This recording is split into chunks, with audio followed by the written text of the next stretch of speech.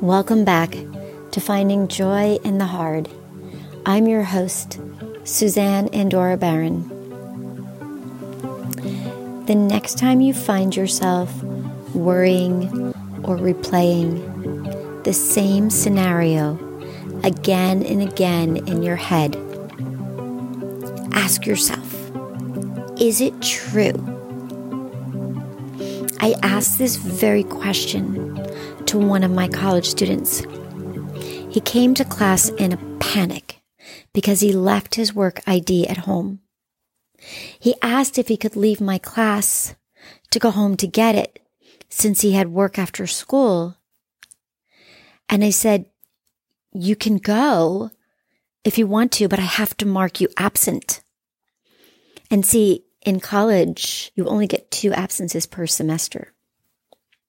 So he decided to stay, but he was distracted throughout most of the class.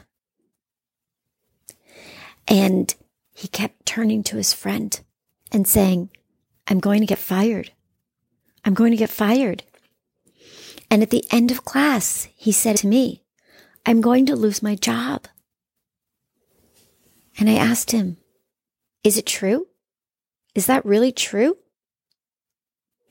And he thought about it, and his face softened, and he said, no, it's not true. And then he shouted, oh my God, I was lying to myself. He walked around the class with a big smile on his face, telling his friends, I was lying to myself. I was lying to myself. We do the same thing. We may not shout it that we were lying to ourselves, but we come up with stories and we wrap ourselves in and around them, allowing them to take us further and further into fear. And we rarely pause to ask ourselves if the story is true. So what if the next time you find yourself worrying, ask yourself, is it true? Or you might want to add this question. Is it true? Or is this just a dysfunction of my brain? The second part really helps me when I get stuck.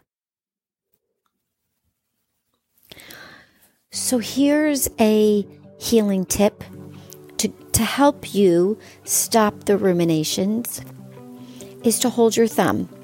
It helps to focus our mind. It helps us to move out of preoccupation and to come into the present. And all you simply have to do is hold your thumb and take a few conscious breaths. Now, I usually instruct to inhale through the nose and exhale through the nose because we have those little hairs in our nose act like filters. But if you're more comfortable exhaling through the mouth, then do what feels more comfortable. If you're going to do it, and you're only going to do it if you inhale through the nose and exhale through the mouth, then that's how you're going to do it. Do what works for you. Thank you for spending this time with me at Finding Joy in the Hard. Until next time.